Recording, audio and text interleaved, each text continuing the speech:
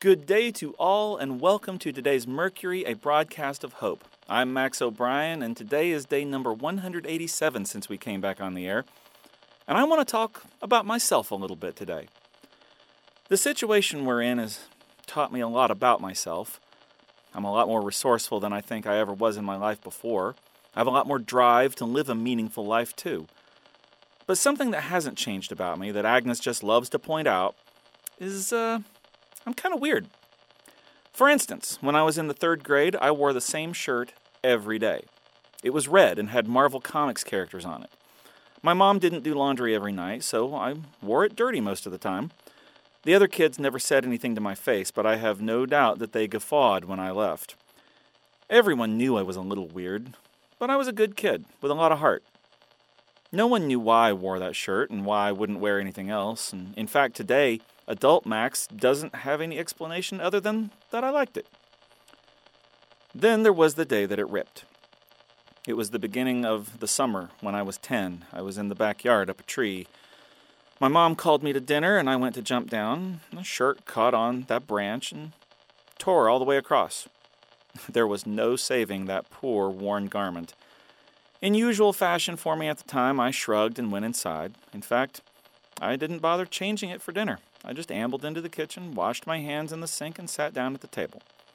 My mom may not have noticed it first. If she did, she waited a good 10 minutes into the meal before saying anything. She'd long ago given up the fight about me wearing the shirt every day. There had been conflict over it when I first stopped wearing anything else, but I was stubborn, like my dad, and my mom knew that there was no way to win about the stupid shirt. At the dinner table that night, when my mom said to go put on a new shirt, I did. I simply got up from the table, went to my room, and put on a blue t-shirt. That night, I tossed the blue one in the hamper, and when I got dressed the next morning, I put on a clean shirt out of the drawer, and that was the end of it.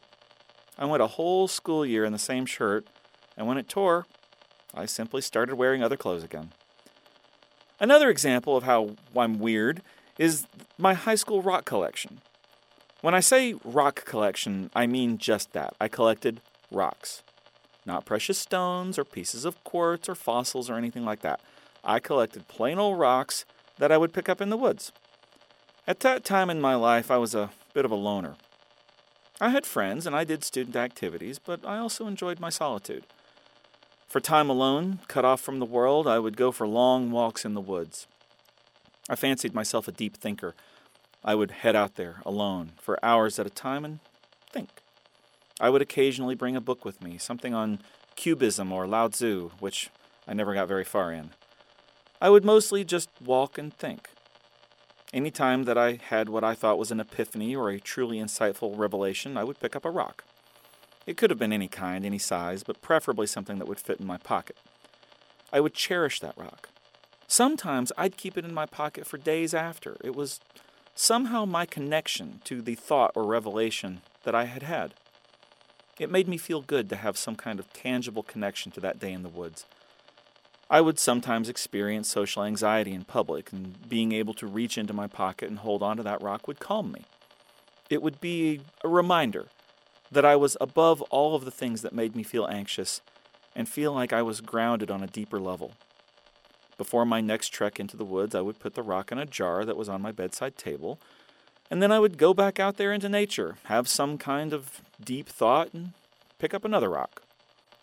Looking at the jar, the rocks were mostly the same kind. I think they were granite. My parents never questioned the jar of drab gray rocks.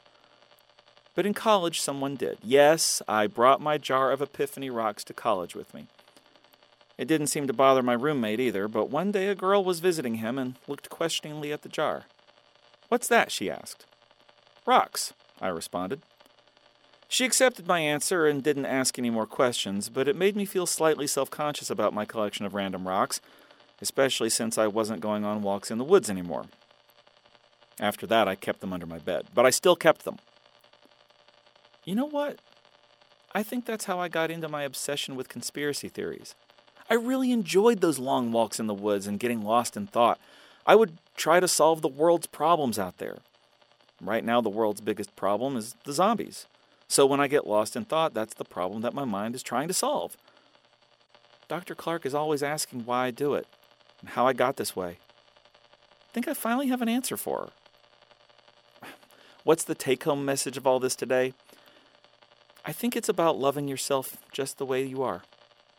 I know I'm a little weird. I've got more than my share of quirks, but it doesn't matter. Those are the things and the qualities that make me who I am. Remember to like yourself the way that you are, red shirt and rock collection included. Take care of each other.